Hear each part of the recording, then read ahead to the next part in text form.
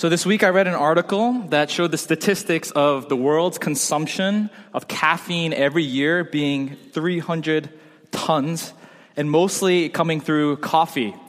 And of all the countries in the world, the U.S. is the country that consumes the most coffee every year. And so I want to do this quick multiple choice trivia of how many cups of coffee you think are consumed per day in the U.S. Some of you are scarred by multiple choice quizzes, I know, but just bear with me. A is 1.6 million. B is 60 million. C, 1.6 billion. D, 60 billion. How many cups of coffee are consumed in the U.S. alone each day, not year? The answer is always C, right? You learn that from Kaplan and from whoever what's the other group called? Princeton Review? Yeah. C, 1.6 billion cups of coffee are consumed in the U.S. today. How many people have participated in this statistic today? Have you already had coffee? Oh, wow. There's a big chunk back there. Either you're not participating with me or you didn't drink. How many of you have not yet, but you're going to? Okay, not that many. But, so we have in not just in the U.S., in the whole world, this hyper-accessible drug. Drug, but maybe product, I should say. It sounds a better word. Where many of us turn to when we're feeling tired or fatigued or worn out. So whether it's some of us, it's the first thing in the morning that we think about. We wake up and the first thing we do is go make ourselves a cup of coffee, or it's on our commute to work. It's kind of like our daily routine. A lot of us here, I'm sure your barista knows your name and exactly what you're going to order because you go so often. And others, maybe it's kind of in the middle of the day. Your office is hip and cool and provides you with a barista inside, and like, all of you with your fancy offices have accessible coffee, and you do it, you're grabbing your second or third cup after lunch.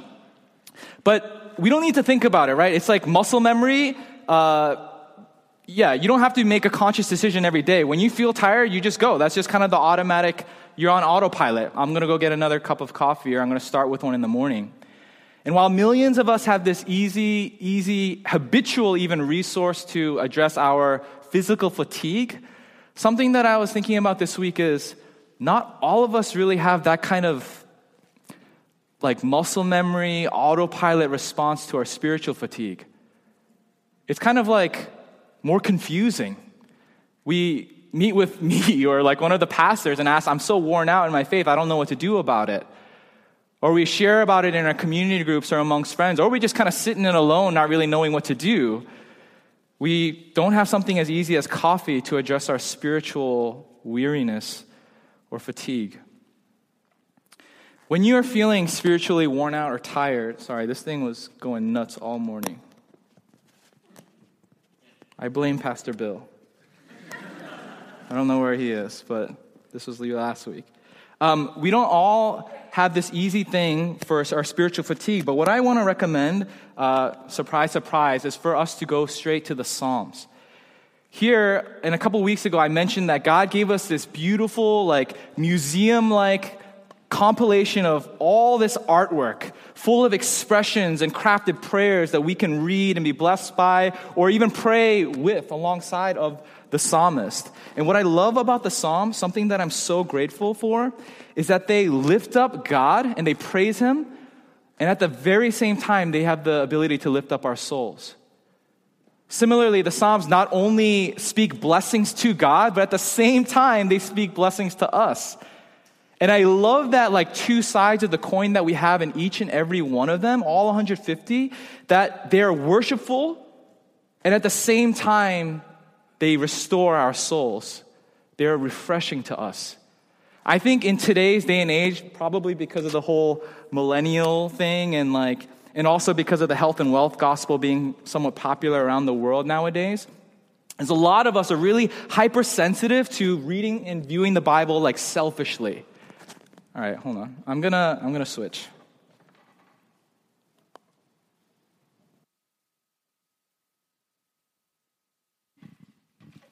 Going back old school. No, I'm good. Thank you, Jason.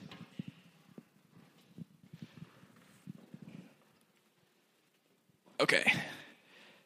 So because of the health and wealth gospel, because of, people tend to criticize this generation about being hyper selfish. I feel like a lot of us are almost like a little bit too sensitive and afraid that I'm going to read the Bible selfishly. I make it too much about me. And then we have a lot of criticism about the songs that are written nowadays, about how they're so man-centered and not God-centered. And I think a lot of those criticisms are true. However, what I love about the Psalms is that you can never actually do that. They're for that very purpose, to give you something to take for your own, to adopt, to pray. Something that is meant to comfort you, something that is meant to bring life to your soul. And so today, what my objective, there's very little I can do, but what I pray that the Word of God is going to do today is for us to all leave here being refreshed and comforted. Not in a selfish way like we made church about us today, but in a way that we're actually taking God at His Word and allowing it to restore our souls. So today, I have the privilege of preaching out of Psalm 23. And 2-3 months ago, when we were preparing this sermon, Pastor Bill and I had a fight over it about who got to get it. And he, because he's humble and loving, let me take it. And then on Monday, I was like, crap, why did I decide to take this? I should have given it to him. Because I feel like not just one of the most famous Psalms, but one of the most famous and read and beloved chapters in the whole Bible. I was looking at it on Monday. I'm like, what could I possibly say about this? I should just read it 7 times or however long it takes to get us to 30 minutes, and then we can go home and it'll be a good Sunday. And so I'm like, what could I possibly say? I did write something. I'm not just going to read it for 30 minutes straight. But I'm hoping that just as this psalm has done for centuries of Christians, of brothers and sisters, has restored and refreshed them and made them feel the comfort and love of Jesus in their life. That's my deep prayer. I can't mess that up, right? I hope that we're all going to leave today having been fed and by feeling closeness to Jesus because of Psalm 23. So let's read this together. You can pull out your Bible or you can look up on the screen. Psalm 23. I hope a lot of you, you already have this memorized. You don't even need to look up or look on your phone. But let's read this together. The Lord is my shepherd. I lack nothing. He makes me lie down in green pastures. He leads me beside calm waters. He restores my soul. He leads me in paths of righteousness for His name's sake. Even though I walk through the valley of the shadow of death, I will fear no evil, for you are with me. Your rod and your staff, they comfort me. You prepare a table before me in the presence of my enemies. You anoint my head with oil. My cup overflows. Surely goodness and kindness will follow me all the days of my life, and I will dwell in the house of the Lord forever. This is the word of the Lord. Thanks be to God. So Psalm 23 speaks of God in 2 primary and major images that I'm just going to be splitting us and organizing the message into pretty simply. Verses 1-4 being the imagery of God as the shepherd, the caring and protective and providing shepherd, and then verses 5-6 to close as God in the image of gracious host. And there's a lot of overlap. We don't need to put a crystal clear line in between them, but just for sermon's sake and for organizational sake, we'll do that this morning. So verse by verse, starting from the top, the Lord is my shepherd, I lack nothing. I don't know if you are like me, but when I read the Bible or start my devotional in the mornings or even just like studying and preparing for a community group or whatever, I don't know why. I just quickly read. I'm just like not paying attention. I just kind of go, and I'm reading through, and I definitely don't want us to do that as we approach Psalm 23 this morning. Verse 1, I don't want to put like hierarchy of importance on these verses. They're all important, but we cannot skip over verse 1. The Lord is my shepherd. I lack nothing. In calling God his shepherd, David is expressing this full out, complete trust in God as his caretaker. He lacks nothing. And this verse 1 acts very much as a heading for the rest of the psalm, and all the rest that comes after it that I'll be reading are just further expressions of that truth, that he is his shepherd. And what I want to do, again, I want to pause and maybe spend a little bit extra time on verse 1 before we go into anything else, because I would love for us to just meditate on, and for me to ask the question to you, church, today: do we realize how much we have in Christ Jesus, that we, alongside of our brother David, can say, I lack nothing? I love this prayer, this poem, this psalm, and how he begins it. Because a lot of us have so many competing longings that just stretch and pull our hearts and our minds' attention away. But when we think about what we have and saying that our caretaker, our provider, our protector is the Lord God, what else could I possibly need or even long for? So David expands on this idea. He says, he makes me lie down in green pastures. He leads me beside calm waters. Both green pastures and calm waters, I mean, you get it. You get the imagery. He's going with the shepherd motif. And where else are sheep most taken care of or provided for but green pastures and calm waters? So David uses this nature illustration to describe the abundance of provision from God. He is not just given the bare minimum, but he is overly blessed and taken care of. He says, he restores my soul. He leads me in paths of righteousness for his name's sake. Having God as his divine shepherd, his caretaker, brings vitality to him.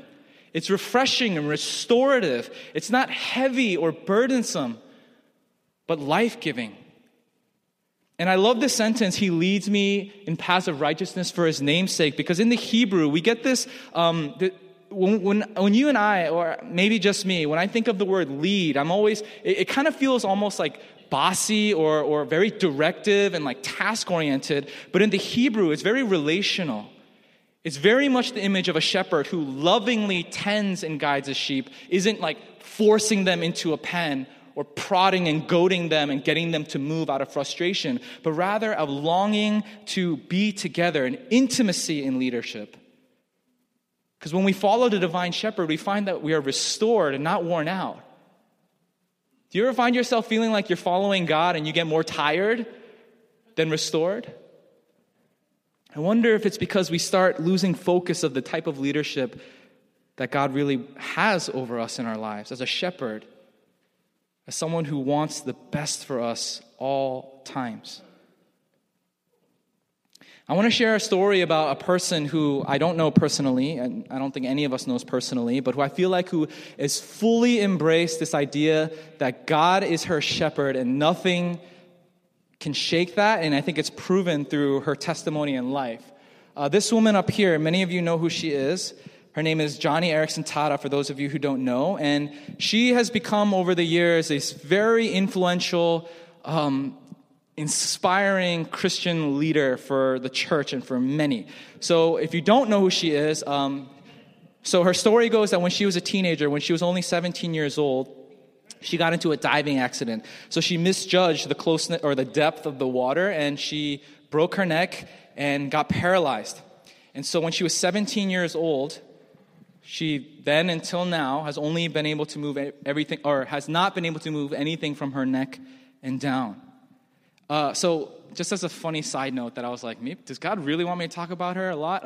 I was already done. I printed out my sermon. I was ready, and this was last night. And then I was just browsing through my Twitter, and it turns out today is the 50th anniversary of her accident.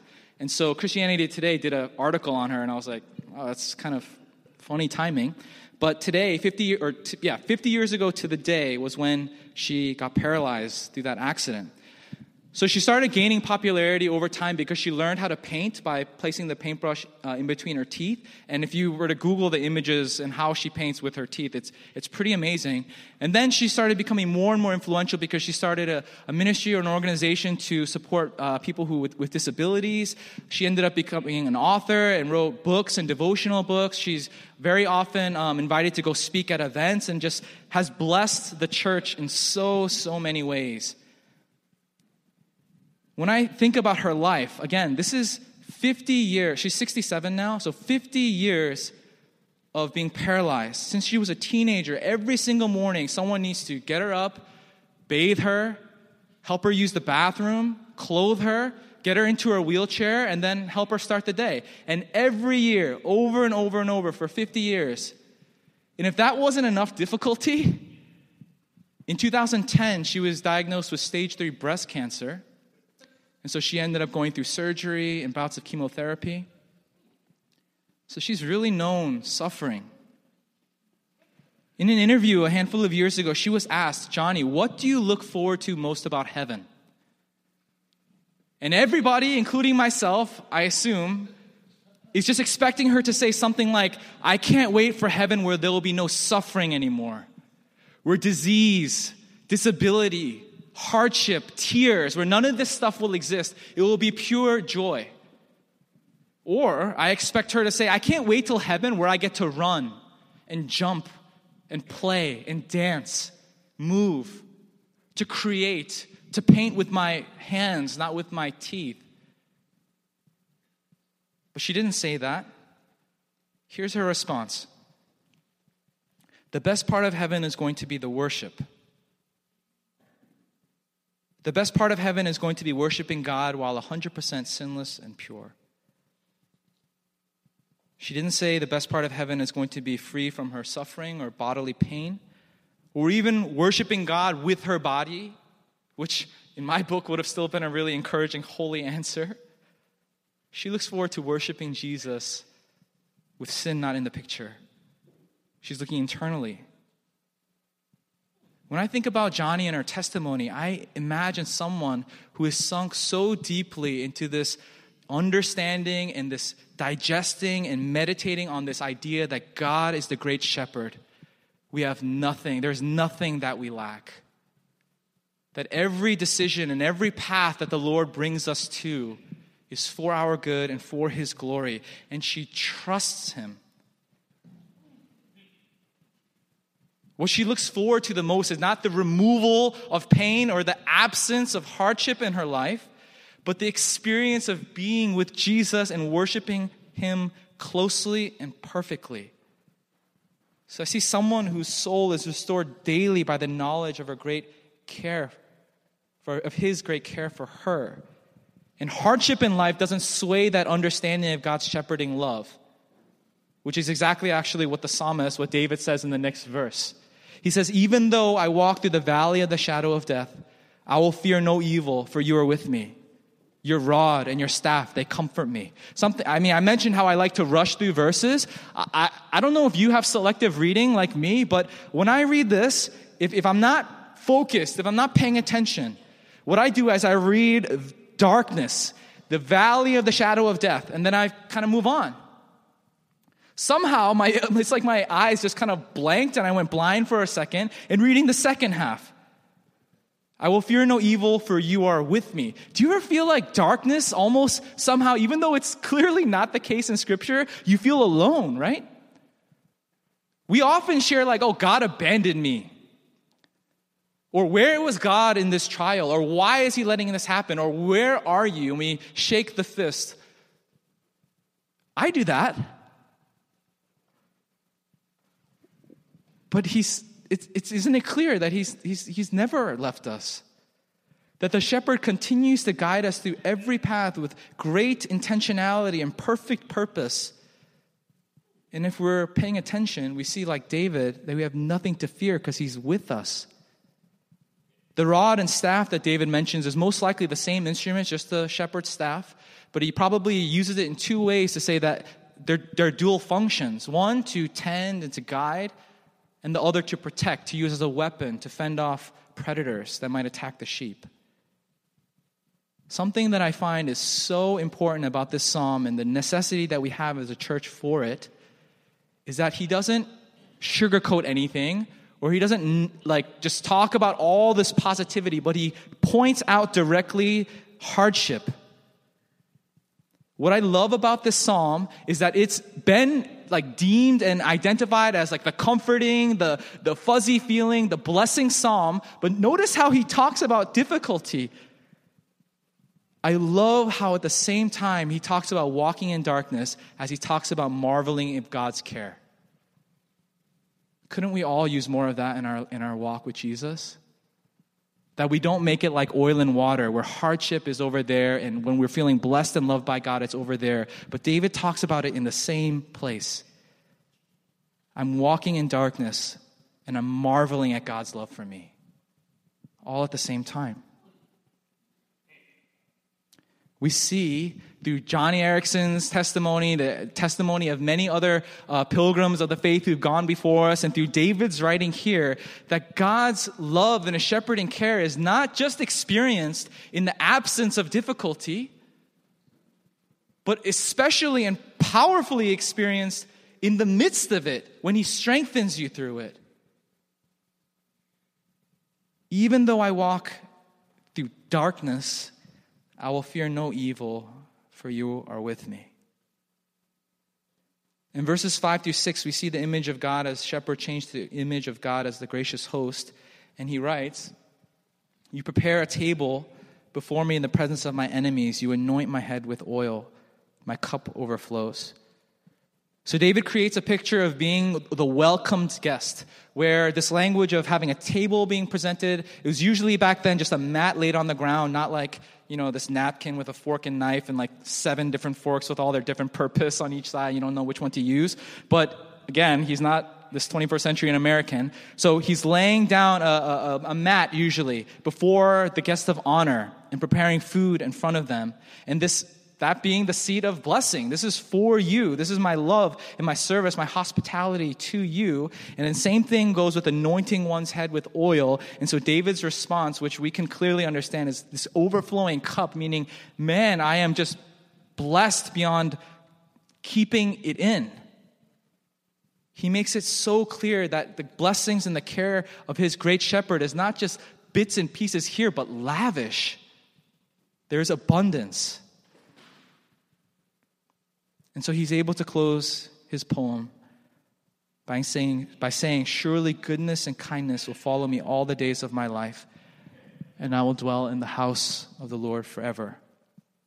I love the bookends of this psalm, because David starts by saying, God is my shepherd, I lack nothing. And to close, his goodness and kindness will follow me.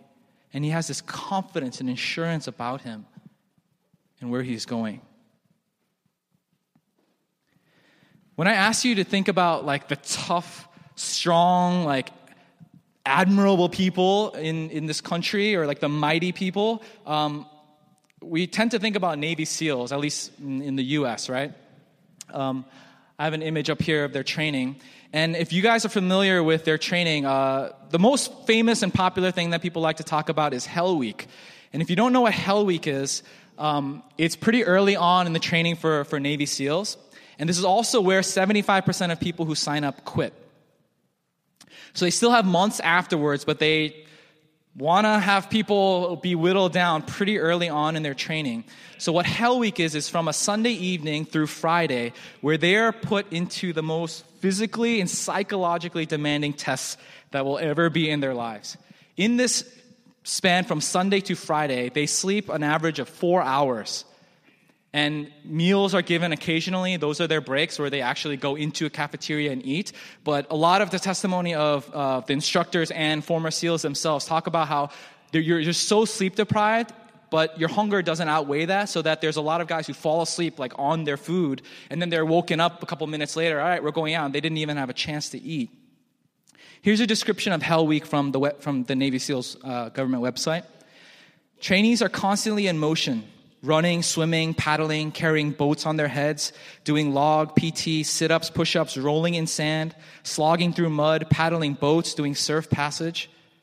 But it can be still just as challenging when you're standing interminably in formation, soaking wet on the beach, up to your waist in water, with the cold ocean wind cutting through you.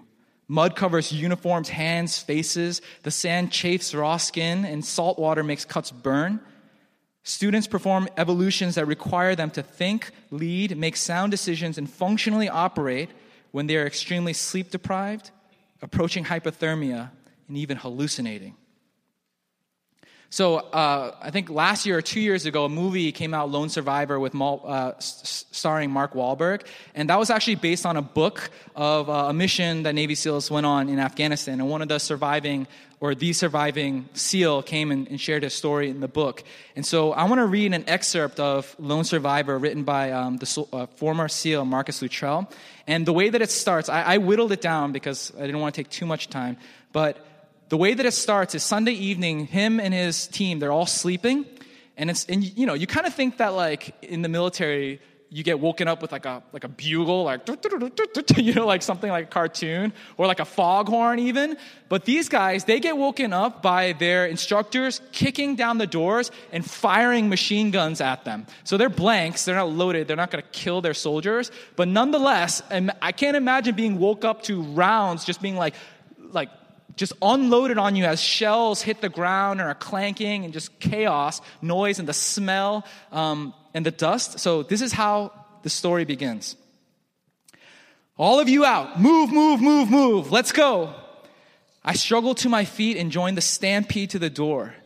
We rushed out to the grinder where it was absolute bedlam, gunfire, endless yelling and whistles, and once more we all hit the deck in the correct position.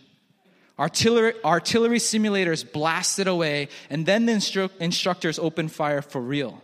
This time with high-pressure hoses aimed straight at us, knocking us down if we tried to get up. The place was awash with water, and we couldn't see a thing. We couldn't hear anything above the artillery fire. Battlefield whistle drills were conducted in the midst of high-pressure water jets, total chaos, deafening explosions, and shouting instructors, crawl to the whistle, and keep your bleeping heads down. Some of the guys were suffering from mass confusion. One of them ran for his life straight over the beach into the ocean. He was a guy I knew really well, and he lost it completely. Lying there in the dark and confusion, freezing cold, soaked to the skin, scared to stand up, by now we were in a state of maximum disorientation. And I heard our instructor snap, "Send them all into the surf. We'll sort them out later." And off we went again, running hard to the beach, away from the gunfire, away from the madhouse, into the freezing Pacific. The temperature seemed to grow colder as we jogged around in the freezing surf. And finally, they called us out and whistles blew again. We all dived back onto the sand, crawling, itching, burning. 5 guys quit instantly and were sent away to the truck. I guess those guys were just thinking ahead, dreading the forthcoming 5 days of Hell Week. Now we were ordered to grab boats and get them in the surf, which we did without much trouble, but they made us paddle hundreds of yards, dig and row, lift, live, die. We were so exhausted it didn't matter. We hardly knew where we were. We just floundered on with bloody knees and elbows until they ordered us out of the water. We switched to log PT in the surf. No piece of wood in all history, except possibly the massive wooden cross carried to Calvary by Jesus Christ, was ever heavier than our 8-foot hunk of wood that was manhandled in the Pacific surf. After all of our exertions, it was a pure backbreaker. 3 more men quit. Then the instructors came up with something new and improved. They made us carry the boats over the obstacle course. Another man quit. We were down to 46. Eventually, they freed us to get breakfast. Inside the chow hall, some of the guys were shell-shocked. They just sat staring at their plates, unable to function normally. 7 minutes on the clock, the new shift of instructors was up and yelling, "That's it, children, up, out of here. Let's get going, outside. Move, let's start the day right." Start the day? Was this guy out of his mind? We were still soaked, covered in sand, and we'd been up half killing ourselves all night. Right then I knew for certain there was indeed no mercy in Hell Week. Everything we'd heard was true. You think you're tough, kid? Then go right ahead and prove it. So when reading the articles of the interviews of SEAL instructors, they always say that the strongest, the fastest, the best at swimming, that these guys are not the ones that you can count on passing. It's the ones with the most devotion, the ones with the strongest will to succeed and to pass. A lot of them say you can just see it in their eyes. They can be scrawny and look out of shape, but it doesn't matter. If you see the drive in their eyes, you know that they're the ones that you can count on passing. And again, people know about the SEAL, so you don't sign up for it being a weak person. That would just be foolish. And then 75% of these people end up quitting. So this devotion that they see is just in training. So I imagine if they have that much willpower in a training ground, imagine how much ferocity and drive they have when people's lives are actually on the line.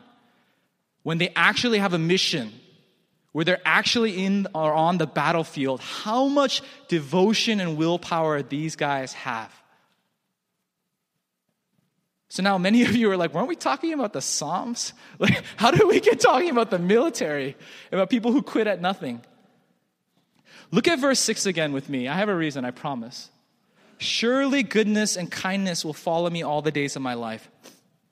There's something critical here in the Hebrew that we miss in English, and it's the word follow. The word follow can better be translated, at least in my opinion, pursue. Because if you look up all the other usage of this word in the Bible or in the Old Testament, it's used in the context of military pursuit. It's used in the context of soldiers being given orders and them going to accomplish them. It's used in the context of soldiers pursuing enemies in order to hunt them down. It's used with this drive of soldiers where they're going to accomplish their task regardless of what gets in the way, and nothing is going to stop them. It has this nuance of this unending, this fervent, relentless pursuit after the goal. Now, I, like you, I'm sure, we get amazed at people like Navy SEALs. Man, the dedication and the constancy and the relentlessness that these guys have to pass these grueling tests. They also get tested. They get their arms and ankles bound behind their backs, and they're just thrown into pools, and they have to swim there and bob like dolphins. And then there's a test where they dump things into the bottom of the pool, and they have to pick it up with their teeth. Tooths. They have to use their tooths to go pick it up. And it's like, okay, like you might drown, but I mean, we'll resuscitate you if you do. Like, this is how tough these guys are. And we get amazed at this military pursuit. But when I think about God, let's just go back to elementary school and think about God. Let's think about how small human beings are compared to God. Let's think about how small our willpower is, our strength is, how insignificant our accomplishments and our achievements are, how great our small, what we think is so admirable and grand. Let's think about how minuscule human efforts are in comparison to the Creator. How far it falls short. And with this mindset as my lens, if I read that God is pursuing me with this relentless military-like pursuit,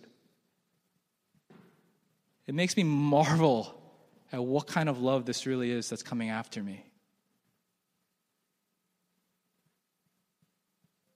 If we get amazed at people like the SEALs who go with this relentless passion, and if what the heck are these men?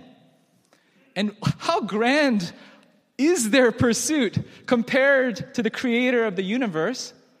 And David pens that your goodness, your kindness, some translations say mercy, will pursue me all the days of my life.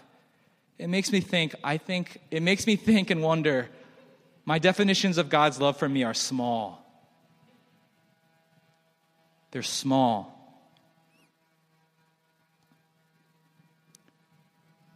And this isn't a one-time thing. It's not just occasional. But he says, all the days of my life, and I will dwell in the house of the Lord forever. So after walking through with David in this psalm and ending in this confident statement of assurance of God's love, doesn't that beautifully, it's like a sandwich, doesn't it beautifully point back to verse 1? The way that we started. If you believe and are able to take on for yourself and make this your own personal prayer, can't you, alongside with David, confidently with assurance say, the Lord is my shepherd. I lack nothing. I have nothing to fear. I have every good thing and provision in my life. In application, I mean, some of you have already memorized it. Others have memorized it in multiple languages. My dad, he wasn't a Christian growing up, but he was, in churchy things, and he even could sing a song in Korean that is just almost word for word, Psalm 23. It's just, we know it, but if you don't, or if you're not fully memorized, I want to encourage you to memorize it and recite it. I know that just seems like the most, like, of course, the pastor is going to say that type of encouragement or request or application for you all. But I cannot emphasize further how much the importance of knowing, reciting, and believing God's word in your mind will change your heart and your posture when you need it most. What else is going to help you when you're in the darkest times, when you're able to say, even though I walk through great darkness, I fear nothing, for you are with me? Or when you feel like you're panicking and you're fearful and you don't know like your next job or your next place in life or your next city or your next relationships or what's going to happen, what more is going to address that in exactly the right way but God's word saying, I lack nothing. I have everything that I need in Jesus. He makes me lie down in green pastures. He leads me beside calm and still waters. He restores my soul. And when you feel like the love of God is not present, when you feel overly guilty as if he's mad at you or as if you're so dirty that how could he love you? I hope you remember this relentless pursuit and this confident prayer by David, who is also a sinner, by the way. Surely goodness and kindness will follow me all the days of my life, and I will dwell in the house of the Lord forever. In Psalm 23, David writes that the Lord is a shepherd, and centuries later, Jesus will refer to himself in the same way. He identifies himself as the good shepherd. So I'm not putting it up on the screen. I would just invite you to listen. If you want, close your eyes, just receive. From John 10, as Jesus speaks this of himself. Hear the words of our Lord Jesus Christ. He says, I am the good shepherd. The good shepherd lays down his life for the sheep. The hired hand is not the shepherd and does not own the sheep. So when he sees the wolf coming, he abandons the sheep and runs away. Then the wolf attacks the flock and scatters it. That man runs away because he is a hired hand and cares nothing for the sheep. I am the good shepherd. I know my sheep and my sheep know me. Just as the Father knows me and I know the Father, and I lay down my life for the sheep. Do you see how much repetition, right? We always talk about that Bible study notes. When you see repetition in the Bible, it's like bling, bling, bling. You got to pay attention. And Jesus' repetition, and I lay down my life for the sheep. Verse 16. I have other sheep that are not of this sheep pen. I must bring them also. They too will listen to my voice. And there shall be one flock and one shepherd. The reason my Father loves me is that I lay down my life again, only to take it up again. No one takes it from me, but I lay it down on my own accord. I have authority to lay it down and authority to take it up again. This command I received from my Father. So what David saw so many years before Jesus came to earth was the Heavenly Father, the Good Shepherd who guides, protects, blesses, cares for. And it's in Jesus we find the Good Shepherd who does all of those things and cements them and secures them in his cross and in his blood, in his death, his sacrifice, in his resurrection, and his current reigning.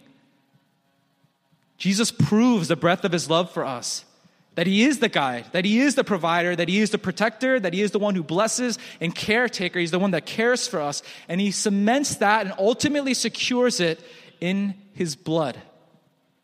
And so, friends, yes, I encourage you all to memorize it, and I hope you do. But the other side is whether you believe it or not. You can memorize plenty of things but not have the conviction and belief. And if you struggle and sway in that belief, I'm going to ask you to look to Christ and how his blood and the nails just nail all of this truth in. So today as a church, I'm praying for us to deeply in our souls be reminded and comforted by this truth. Jesus is our great shepherd, so we lack nothing. Let us be the church that prays with the psalmist today and as we continue to walk in this journey of faith. Let's bow and pray together.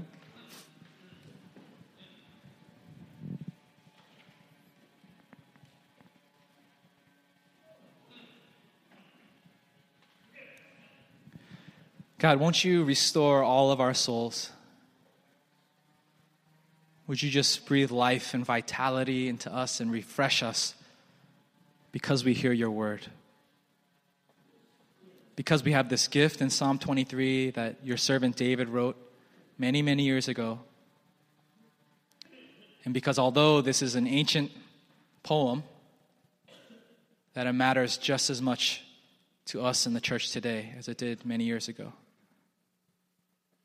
So, Father, we want to, alongside of our brother David, pray these prayers and believe them deeply inside of our hearts. That you are our caretaker. That even through difficult seasons, Lord, you are right there with us, and therefore we have nothing to be afraid about.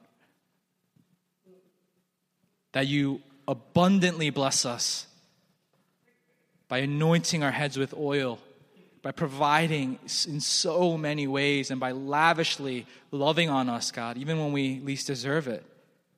So much so that our cup overflows.